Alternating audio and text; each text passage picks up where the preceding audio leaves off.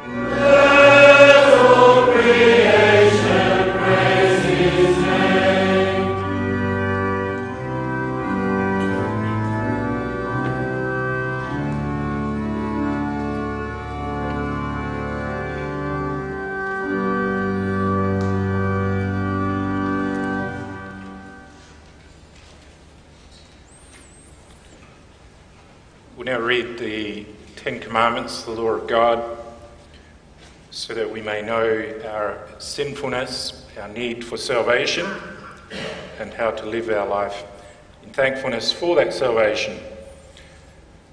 God spoke all these words, saying, I am the Lord your God, who brought you out of the land of Egypt, out of the house of slavery. You shall have no other gods before me. You shall not make for yourself a carved image or any likeness of anything that is in heaven above, or that is in the earth beneath, or that is in the water under the earth. You shall not bow down to them or serve them. For I, the Lord your God, am a jealous God, visiting the iniquity of the fathers on the children, to the third and fourth generation of those who hate me, but showing steadfast love to thousands of those who love me and keep my commandments.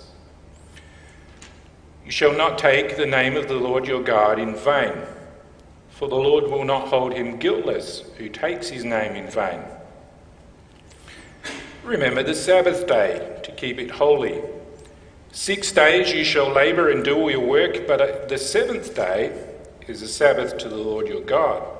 On it you shall not do any work, you or your son or your daughter, your male servant or your female servant, or your livestock, or the sojourner who is within your gates. For in 6 days the Lord made heaven and earth, the sea and all that is in them, and rested on the seventh day. Therefore the Lord blessed the Sabbath day and made it holy. Honour your father and your mother, that your days may be long in the land that the Lord your God is giving you. You shall not murder. You shall not commit adultery. You shall not steal. You shall not bear false witness against your neighbour. You shall not covet your neighbour's house. You shall not covet your neighbour's wife, or his male servant, or his female servant, or his ox, or his donkey, or anything that is your neighbour's. Sing now from Psalm 73, where Asaph expresses some concern about seeing the wicked flourish, but how that ends up as well with verse 1 and verse 9.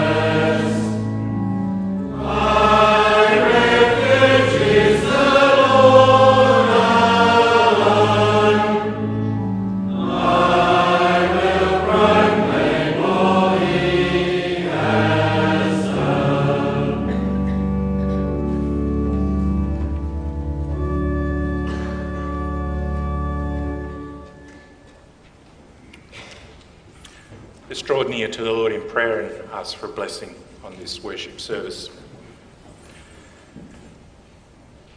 O merciful God, our Father, we come to you this morning with gratitude in our hearts.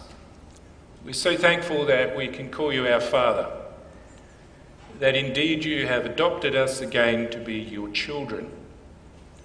And so you are our Father. Christ, our Lord, is also our brother. We together are brothers and sisters. We may enjoy communion together as members of one family, as members of one body. We thank you for that. What a rich privilege. Help us not to lose sight of that, but indeed to have gratitude also that we can be here every week again in special communion with you, that you come to be present with us in a special way, to engage in worship, that we can humble ourselves before you, that we can praise you, that we can submit to your law, to your word, to be encouraged, to be admonished, to be uplifted, to remember again that there is a Saviour, that your Son came. We thank you that we can celebrate that constantly, every day. We can celebrate it in special occasions like Christmas. We can celebrate it every Sunday when we open your word, when we hear the gospel, the good news of your Son and all that he has done.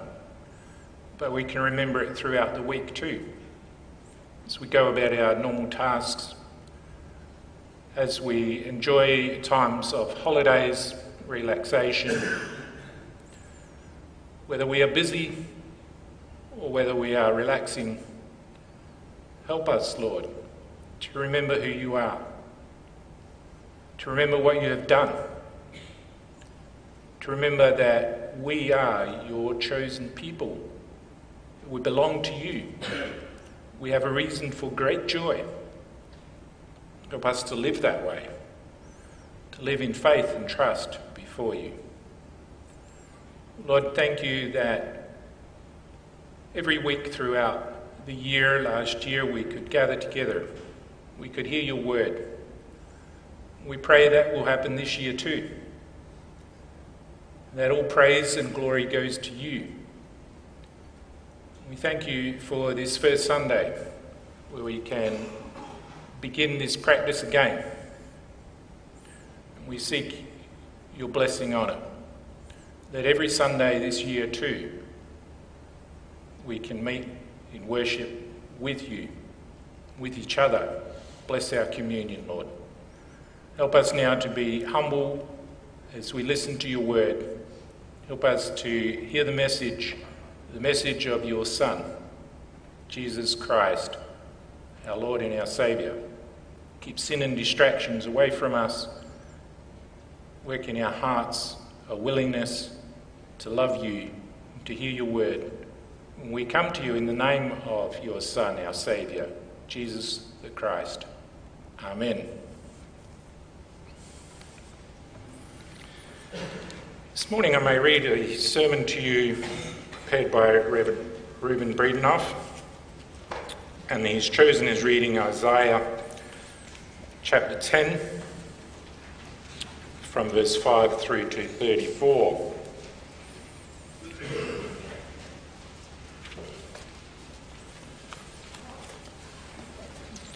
You can find that on page 682 of the Guest Bible.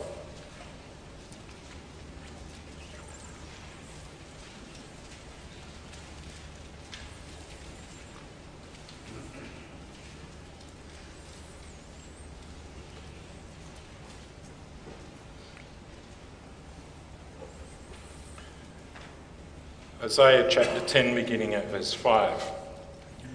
Woe to Assyria, the rod of my anger, the staff in their hands is my fury. Against a godless nation I send him, and against the people of my wrath I command him to take spoil and seize plunder, and to tread them down like the mire of the streets. But he does not so intend, and his heart does not so think, but it is in his heart to destroy and to cut off nations, not a few. For he says, are not my commanders all kings? Is not Calno like Carchemish? Is not Hamath like Arpad? Is not Samaria like Damascus? As my hand has reached to the kingdoms of the idols, whose carved images were greater than those of Jerusalem and Samaria, shall I not do to Jerusalem and her idols as I have done to Samaria and her images? When the Lord has finished all his work on Mount Zion and on Jerusalem, he will punish the speech of the arrogant heart of the king of Assyria and the boastful look in his eyes. For he says, by the strength of my hand I have done it, and by my wisdom, for I have understanding, I remove the boundaries of peoples and plunder their treasures. Like a bull I bring down those who sit on thrones. My hand has found like a nest the wealth of the peoples, and as one gathers eggs that have been forsaken, so I have gathered all the earth, and there was none that moved a wing or opened the mouth or chirped. Shall the axe boast over him who uses with it, or the saw magnify itself against him who wields it? As if a rod should wield him who lifts it, or as if a staff should lift him who is not wood. Therefore, the Lord God of hosts will send wasting sickness among his stout warriors, and under his glory a burning will be kindled like the burning of fire. The light of Israel will become a fire, and his Holy One a flame, and it will burn and devour his thorns and briars in one day. The glory of his forest and of his fruitful land the Lord will destroy, both soul and body, and it will be as when a sick man wastes away. The remnants of the trees of his forest will be so few that a child can write them down. In that day, the remnant of Israel and the survivors of the house of Jacob will no more lean on him who struck them, but will lean on the Lord, the Holy One of Israel, in truth. A remnant will return, the remnant of Jacob, to the mighty God. For though your people Israel be as the sand of the sea, only a remnant of them will return. Destruction is decreed, overflowing with righteousness. For the Lord God of hosts will make a full end, as decreed, in the midst of all the earth. Therefore, says the Lord God of hosts, O my people who dwell in Zion, be not afraid of the Assyrians when they strike with the rod and lift up their staff against you, as the Egyptians did. For in a very little while my fury will come to an end, and my anger will be directed to their destruction. And the Lord of hosts will wield against them as a whip, as when he struck Midian at the rock of Oreb.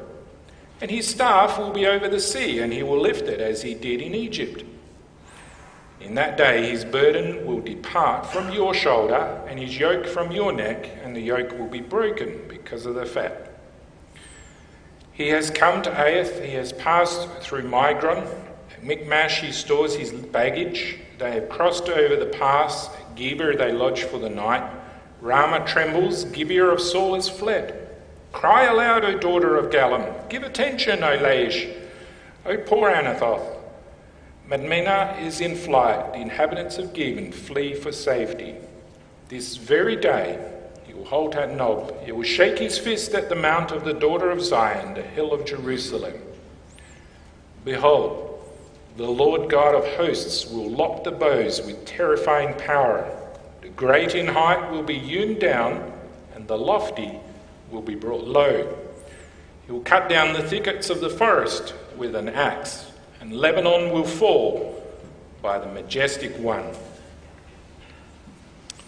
In response to God's word, we'll sing from Psalm 2, where we see God responding to those kings and authorities and rulers of the earth who think that they have the power and authority. We sing verse 1, 3 and 4.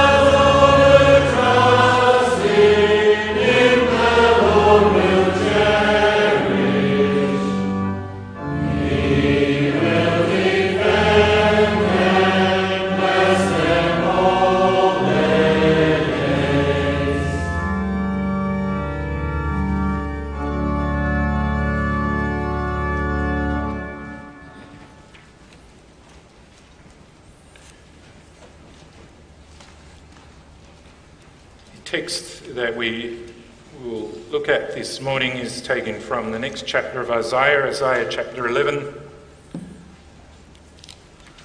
the first 10 verses.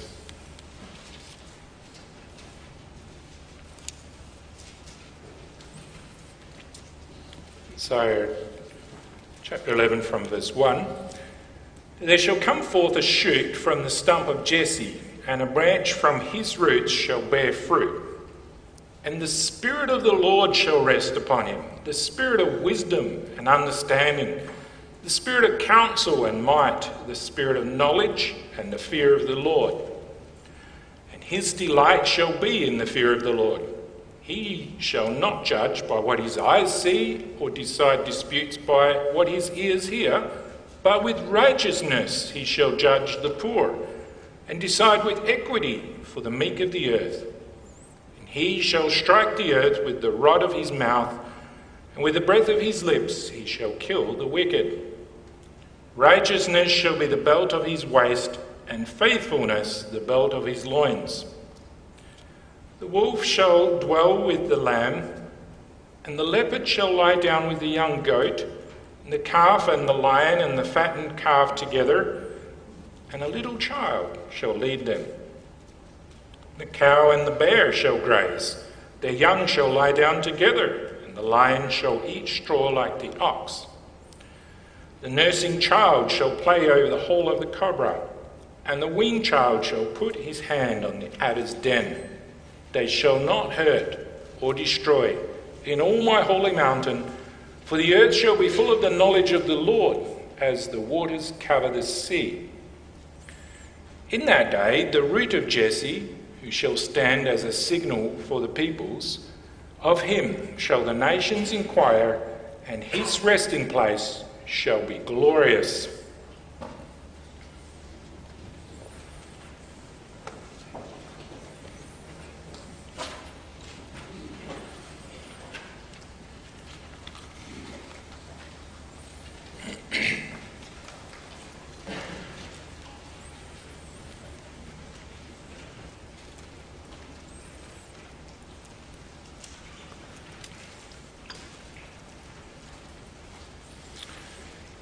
Beloved, when you look around the world, you see there's a lot going wrong. People who don't care at all about God are thriving. The tide of our culture is quickly turning in toward dangerous places. Just go to the public library or onto Netflix or YouTube, and you're already confronted with so many godless values. People talk about justice and equity, but they're really meaning justice for some, and they're actually looking for a revolution. Meanwhile, we see wars and disasters and so much misery. If you dwell on these things, maybe if you read the news too much every day, you might despair.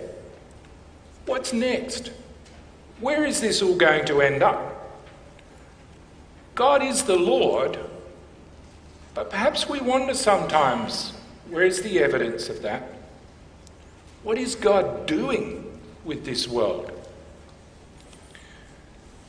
And then we turn to the Gospel of Isaiah and his account of the Lord's great glory. Back in chapter 9, he tells us about a child who is to be born, a son, and the government will be upon his shoulders. This promised one will sit on David's throne to govern in true justice. In Isaiah's time, maybe the people weren't so sure about that promise anymore.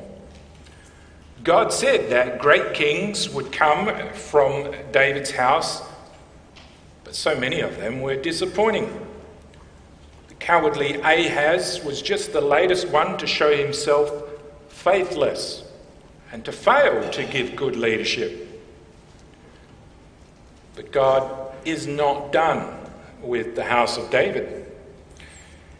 Instead of another poor leader, God will raise up a king who is filled with his Spirit. There shall come forth a rod from the stem of Jesse.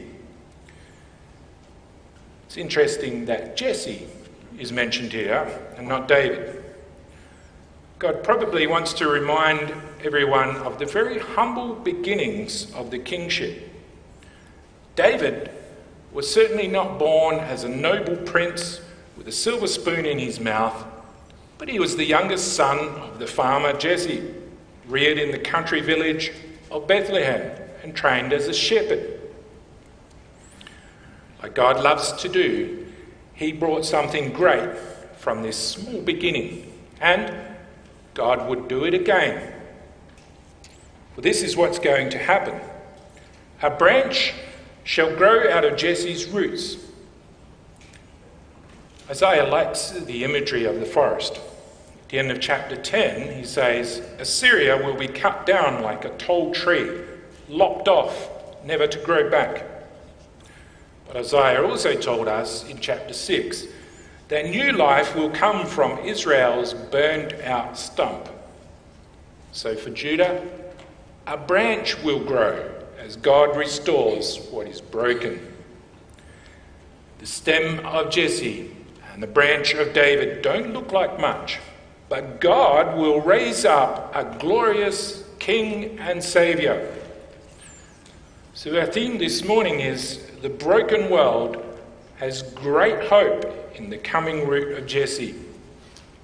We see 3 points. The Spirit who fills him, the righteousness by which he judges, and the peace that he brings. First, the root of Jesse, the Spirit who fills him. If you take a quick glance at verse 2, a word jumps out. The Spirit. Isaiah says about the root of Jesse that the Spirit of the Lord shall rest upon him. He'll be a Spirit who gives him many gifts, wisdom, understanding, and counsel. Not that the Lord had never given his Spirit before. The Old Testament tells us about many people who had received the Spirit of the Lord so they'd be ready to serve him. Think of Joseph, a young man in whom was God's Spirit. Or Bezalel, one of the craftsmen of the tabernacle, equipped by the Spirit. The Spirit moved among the judges too, men like Othniel or even Samson. Kings like David and prophets like Micah were blessed by the Spirit, and you could see his mighty work in them. For the Spirit brings good wherever he goes. It is only through the moving of the Spirit that a person can be faithful and fruitful for God.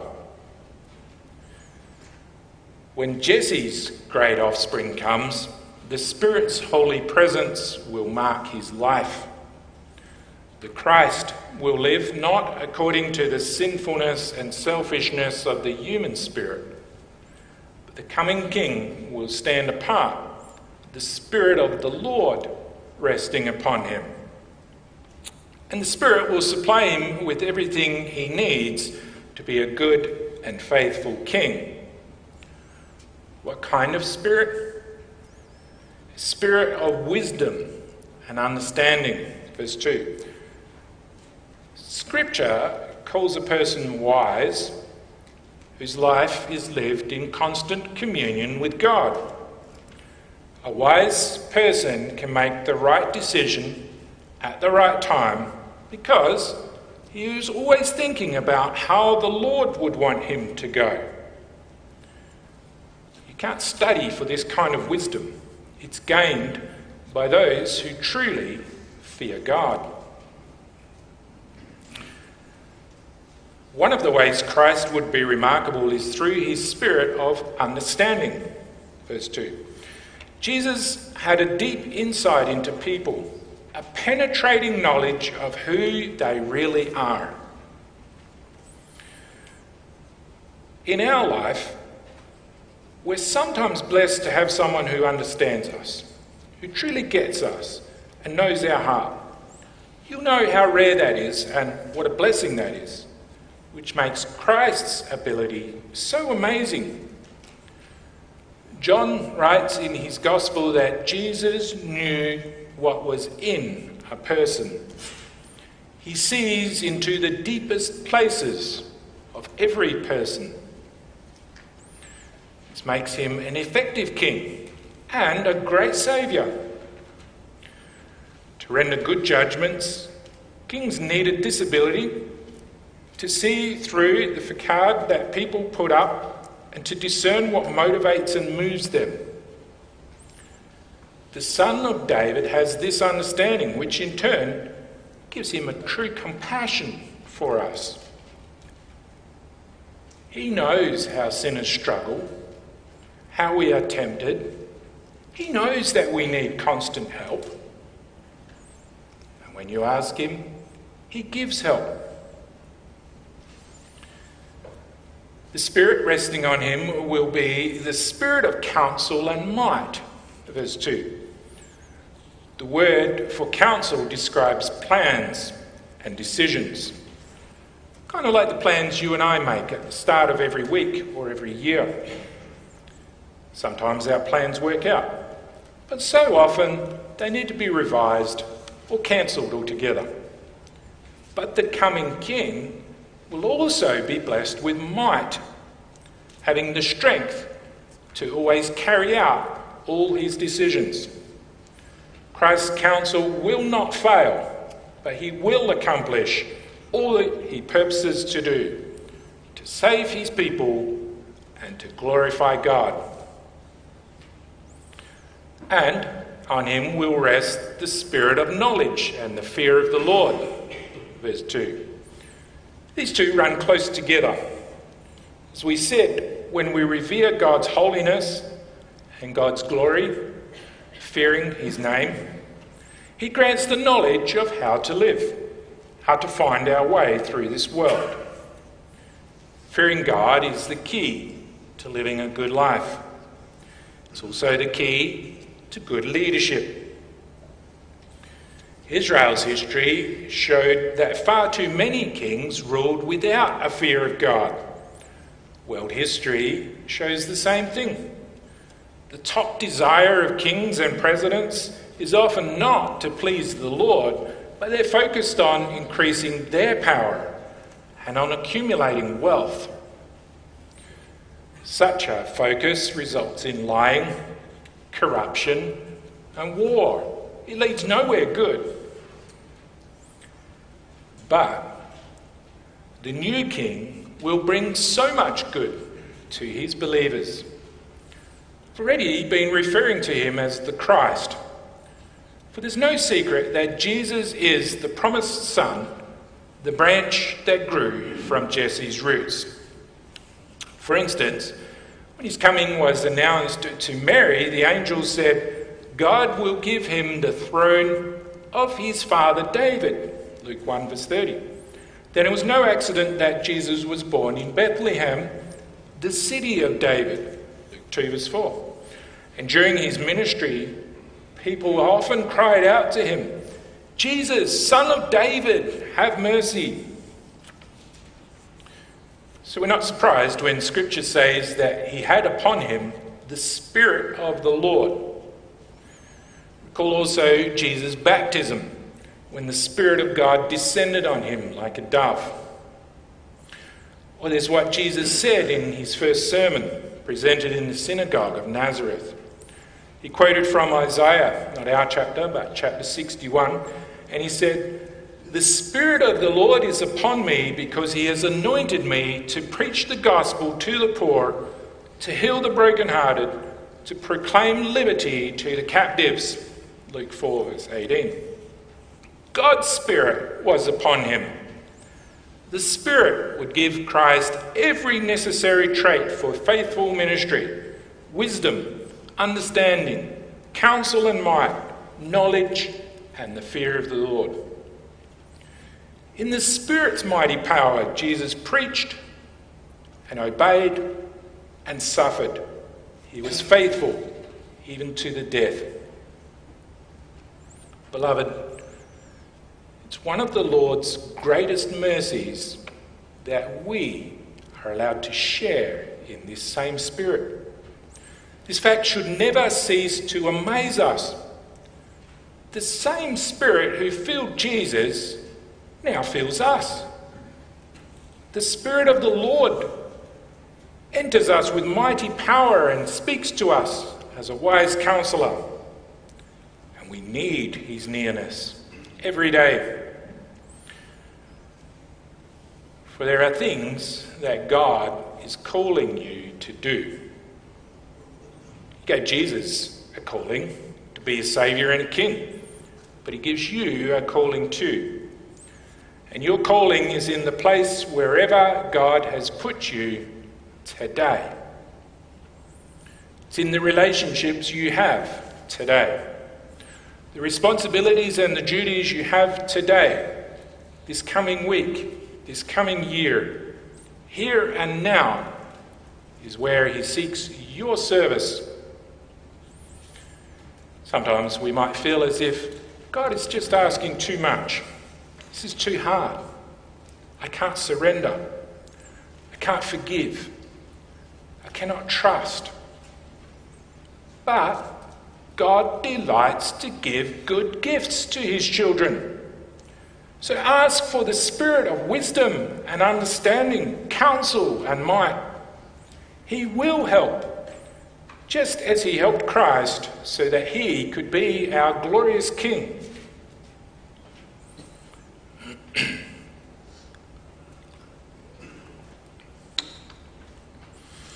Second, we see about that root of Jesse, the righteousness by which he judges. You could summarise the reign of Christ in just one word: righteousness. This is being right and doing right in the eyes of the Lord. When the root of Jesse takes the throne, it will be clear what he seeks to do. In the first place, his delight will be in the fear of the Lord. Verse 3. Earthly rulers take delight in many things. They are happy when the economy is strong and when the polls are in their favour. But Christ, the King, has a very different priority. He delights in the fear of God. Meditate on that for a moment. Jesus Christ, the Son of God, finds joy in a person who loves the Lord. If you fear God, he delights in you. And it's good to look at ourselves the way God looks at us. We can feel badly about sin and failing that we have in our life. And it's right that we do. But remember too, that God delights in you. If you are battling and struggling every day, running up against all the thorns of life on this planet, but still seeking God for your strength and loving God and holding God in high honour, he delights in you. Christ is a king who cherishes those who trust in him. And he's a king who judges by truth. Verse 3, he shall not judge by the sight of his eyes. On the last day, when people come to him for judgment, Christ will go by what is right. Did they fear God and keep his commands? And it's telling that Isaiah says what Christ will not do. Not judge by the sight of his eyes. And that's how we so often judge. We look at image. If someone presents well, nice clothing, good hair, an attractive profile, then we favour them. We feel good about a person who looks good, even if they don't care about God. But as Samuel said so long ago, people judge by the outward appearance, but the Lord looks at the heart. 1 Samuel 16, verse 7. This makes for a good king. Christ is not biased against people, and he won't be swayed by things he's heard about a person, not deciding by the hearing of his ears. Verse 3. Again, for us, sometimes just a whisper of a person's bad reputation makes us reject them. But did you hear what he did? Do you know what her family is like? Just like that, we write people off. But Christ treats everyone righteously. Verse 4, with righteousness he shall judge the poor. He is always guided by what is right. Why does Isaiah mention that the poor are judged? Because these are the folks always at a disadvantage. If you're poor, you cannot compete with the rich. The rich have influence. And in Isaiah's time, the rich gave bribes.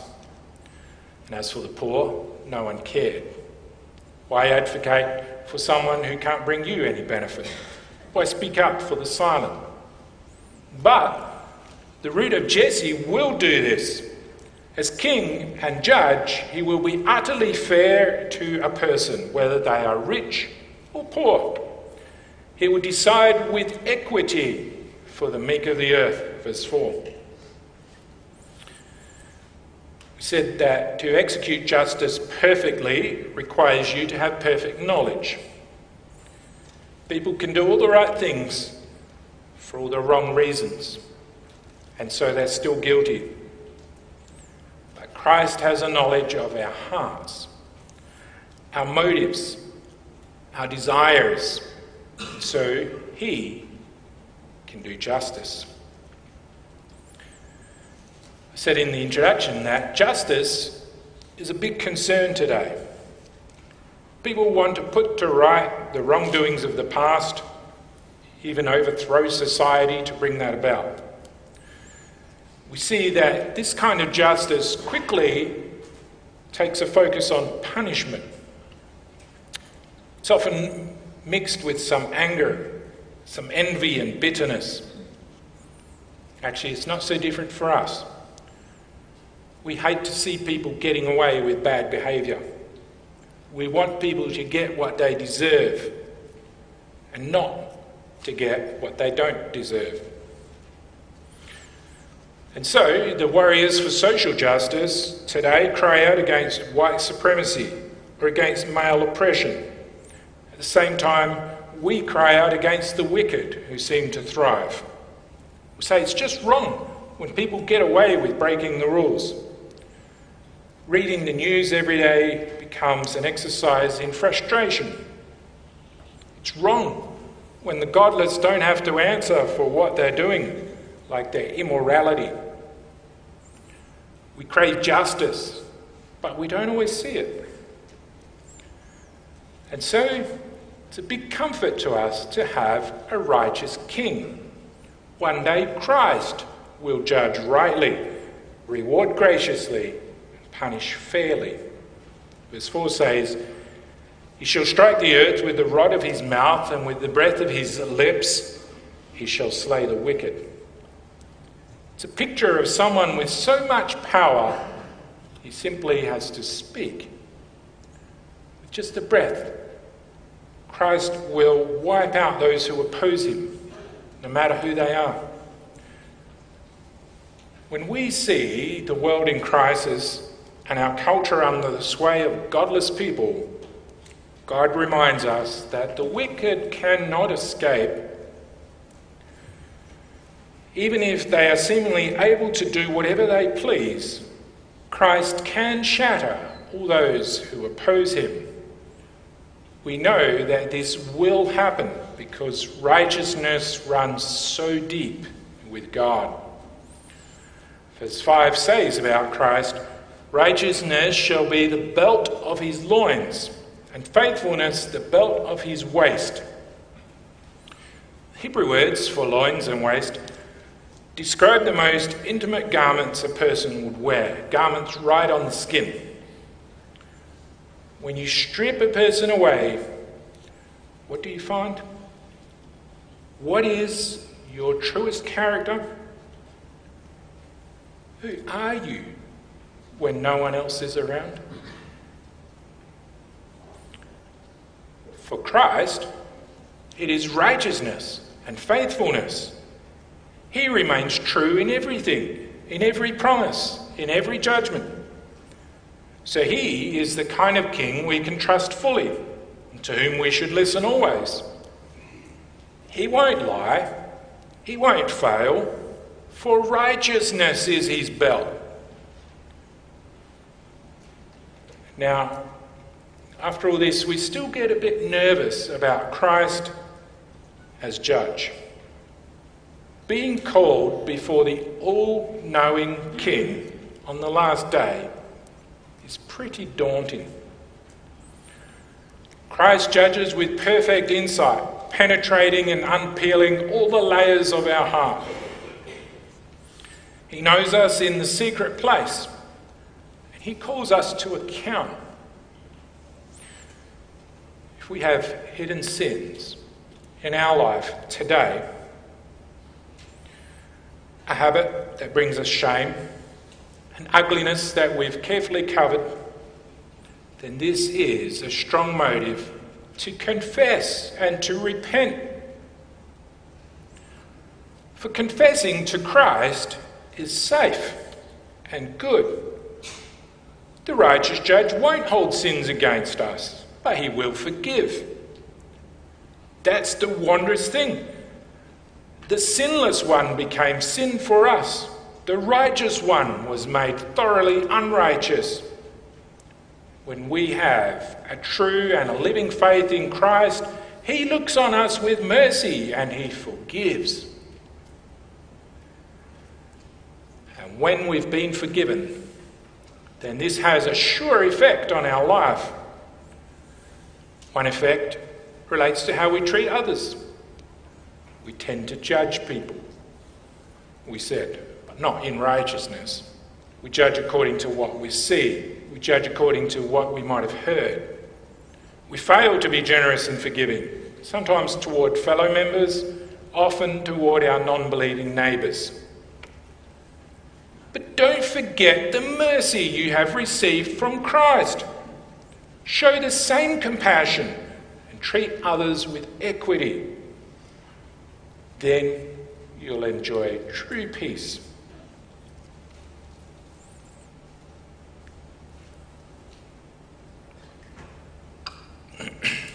The third place we look at the peace that the coming root of Jesse brings. How deep does sin go? How far does our brokenness extend? Sin goes much further than our personal failures to keep God's law, and further too than sin's damage to our marriages and friendships and church life. Romans 8 says that the whole creation groans and labours. Chapter 8 verse 22. Everything has been ruined by man's unfaithfulness, their unrighteousness. And that means that the righteous king has a lot to put right. And that is what we see in this last part of our text. It's a scene that recalls the paradise of Genesis 1 and 2, when everything was very good, when there was perfect peace. The root of Jesse will unite and heal everything that has been broken and separated. This restoration is captured in a whole series of symbols of aggression and helplessness, violence and peace, now living together in harmony, in the harmony that Christ gives. The wolf shall live with the lamb, verse 6. Here are two sworn enemies, one a hunter, the other the hunted. One strong and ferocious, the other meek and helpless. How many lambs in Israel every year met their bloody end through the fangs of a wolf? You just couldn't imagine a wolf getting comfortable next to a lamb. But now they're at peace. The wolf is the lamb's guest. Likewise, the leopard and the young goat, verse 6, lying down together. The predator and the prey having a sleepover. Or the calf and the young lion and the fatling together, verse 6. Here is an unlikely trio. A tame animal, a killer, and a beast of burden. Now, the best of friends. And such will be the peace among the animals that a little child can step in and lead them. Verse 6. Humans have domesticated a few animals over the centuries, but sometimes they will still let us know that they're animals and we should stand back. If you've seen two dogs fighting, angry and snarling, you'll know not to intervene. But Isaiah sees a time when even a young child shall step in among animals who used to be at each other's throats. A little child shall lead them, for the most ferocious will now become calm. Likewise, the fear of snakes is one of the most ancient human fears.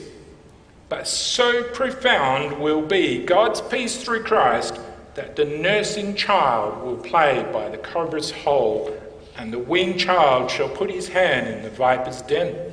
Verse 8. No more fear, no more threat, no more venom. One of the questions that people often ask about this passage is, should we take it literally? Are we really expected to believe that a committed carnivore, such as a lion, is going to become a herbivore and eat the grass? But this is God's powerful recreating purpose. We're also given a glimpse of it in Revelation 21, where John sees a new heaven and a new earth, verse 1. And it's a place where brokenness is banished. There shall be no more death, nor sorrow, nor crying, and no more pain. Verse 4, Revelation 21. And not just among the animals, but also among humans. They shall not hurt nor destroy in all my holy mountain, Isaiah 11 verse 9. Christ, the glorious King, the Prince of Peace, will bring an end to all the hostility and malice which fill this earth. Black and white together, Jews and Gentiles. No more wars, no more refugees, no more angry arguing and violent protesting. No more godless rebellion. No more divorce. No more funerals. No more cancer. For his resting place shall be glorious. Verse 10. When Christ returns, he will bring his peace to a perfect wholeness. Verse 10 says, in that day there shall be a root of Jesse who shall stand as a banner to the people. In the ancient world, a king would lift the banner in order to collect people together. When they saw the banner, they would know that they were being called for battle or called to hear the good news. Christ himself is the banner. He is the rallying point. For it is Christ alone who can unite people and bring them together in peace. And we look at how broken the world is today. And it seems impossible. But in small but powerful ways, we're allowed to experience his peace already. When you believe in Christ, you have peace with God because he has forgiven you. When you follow Christ, you have the sure motivation for living at peace with all the people living around you. When you know the Lord, you can face an uncertain future with a sure peace because you know his promise. So hold on to your hope. Be of good courage. Know that this world and its desires is passing away. but whoever does the will of God will live forever. Amen.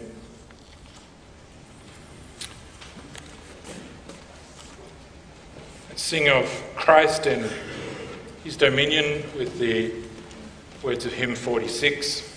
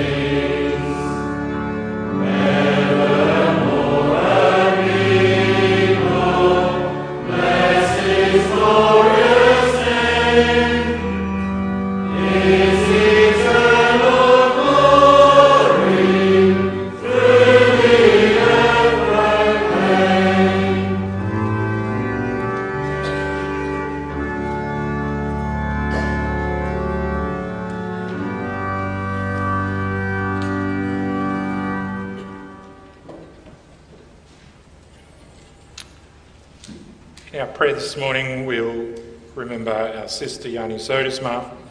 Her sister-in-law in Holland passed away a couple of days ago. So we'll pray for the comfort of the Spirit. Let's pray. Merciful Lord and Father, we thank you that we know your promises are certain and true. You promised the root of Jesse, the great Son of David, the Prince of Peace, the King of Kings. And he came. Jesus came to fulfill all your promises of the Old Testament. Prophecies of judgment, prophecies of righteousness, of holiness, of peace.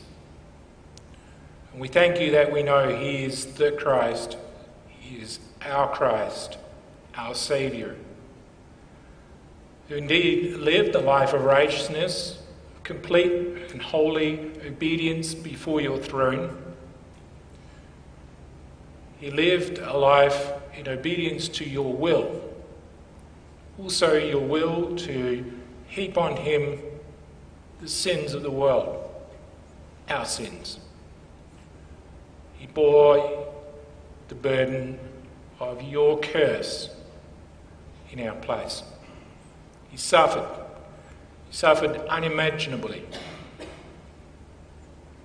And we thank you that in that suffering we are freed. He defeated sin and he defeated Satan, and so that even though the battle continues today, the outcome is secure. We know that he rules on high, that Satan has been overthrown and his power is limited and will one day cease, for Christ will return again. Help us to look forward to that day as we make our plans for this new year, as we seek to do many things in our life. Help us also to pray for his return, and so that the sin and misery, the aggression, the violence, the godlessness of this world will come to an end. We thank you, we know that it will. Sometimes it seems so difficult when we see society more and more turning away from you and from your good laws, laws that are not only pleasing to you, but good for us, good for life, the way you designed them to be. Help us to bear good witness of the peace of Christ that dwells in us as we go about our work every day. Help us to live together in strong communion as members of the same body, as brothers and sisters of the one family, to support and care for each other, to build each other up, to seek harmony, to show love. We pray, Lord, for Mrs. Zodesma, who's mourning the passing away of a sister-in-law. Then, Lord, the distance can be difficult. Also, old age can be difficult. And we pray that she may be comforted in your promises, knowing they are certain and true. There is an eternal life, a life without pain or suffering, without sorrow or grief, without tears anymore. And we pray that you comfort her. Bless all the elderly in our midst. They suffer many different things, especially health-wise, as their body slows down. We pray that you hold on to them, that they continue to look to you in faith, and that also their life bears good example to us, and that we also can learn from them. We thank you that Brother Scoof could have successful surgery this past week. Continue to bless him and his wife in their old age as well. Lord, be with each and every one of us this coming week. We pray that we may use this day to your honour and glory, that we set it aside, that we come faithfully to worship you. So this afternoon, that we come and submit to your word, that we want to know, we want to worship, we want to be with you. Work it in our hearts by that Spirit, that great Spirit of understanding, of wisdom and power, of knowledge and might. That Spirit of Christ. Lord, we also pray now that you will bless the collections that we will take for the purpose of supporting mission in PNG. We pray that we give from the heart, willingly and faithfully, as also an act of worship, that we give you the best, the first, that we seek to use our material blessings for your kingdom. We pray, bless the work of mission. We thank you that we see many blessings there. We pray that you continue to surround all those who are on the mission field with your love, your care, your protection. And we thank you that they are able to depend on you, that they show great trust in you. And we pray that this may also bear good testimony to those who hear the gospel over there. That many hearts may turn to you and live. Lord, we come before you humbly and we pray that you hear our prayer in the name of the great King, the root of Jesse, the great Son of David, Jesus the Christ. Amen. You do now have opportunity to give your gifts, which will be for the work of mission in Papua New Guinea this morning. After that, let's stand and sing hymn 73, verses 1, 2 and 3.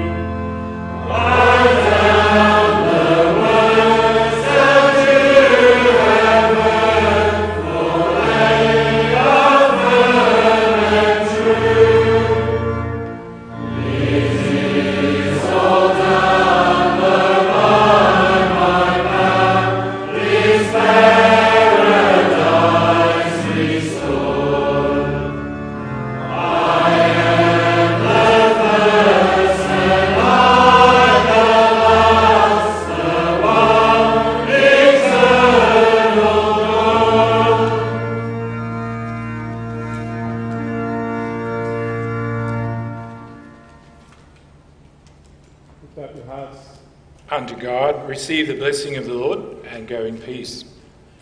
The grace of the Lord Jesus Christ and the love of God and the fellowship of the Holy Spirit be with you all. Amen.